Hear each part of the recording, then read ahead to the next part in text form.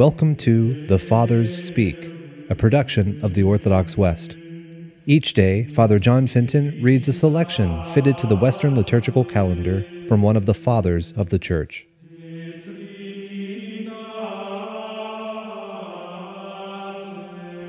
As we are within the octave of the Epiphany, let us listen to a portion of a sermon by our Father among the Saints, Leo the Great.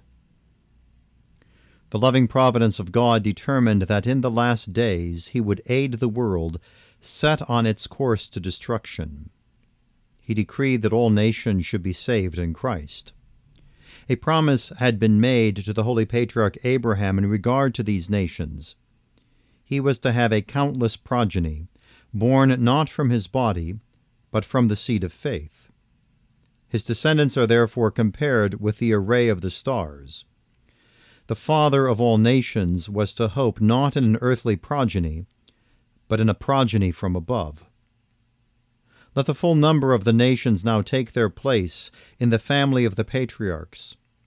Let the children of the promise now receive the blessing in the seed of Abraham, the blessing renounced by the children of his flesh. In the persons of the Magi, let all people adore the Creator of the universe. Let God be known not in Judea only, but in all the world, so that his name may be great in all Israel.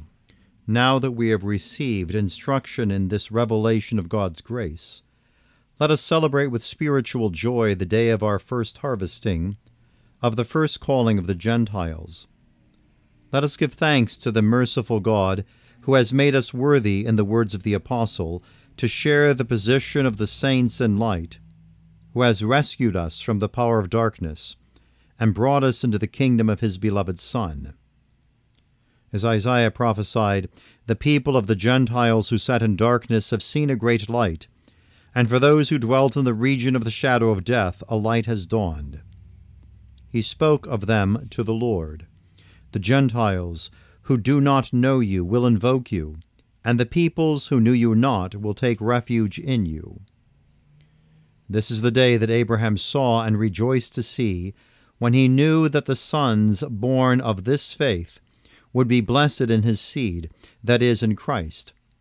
Believing that he would be the father of nations, he looked into the future, giving glory to God in full awareness that God is able to do what he has promised.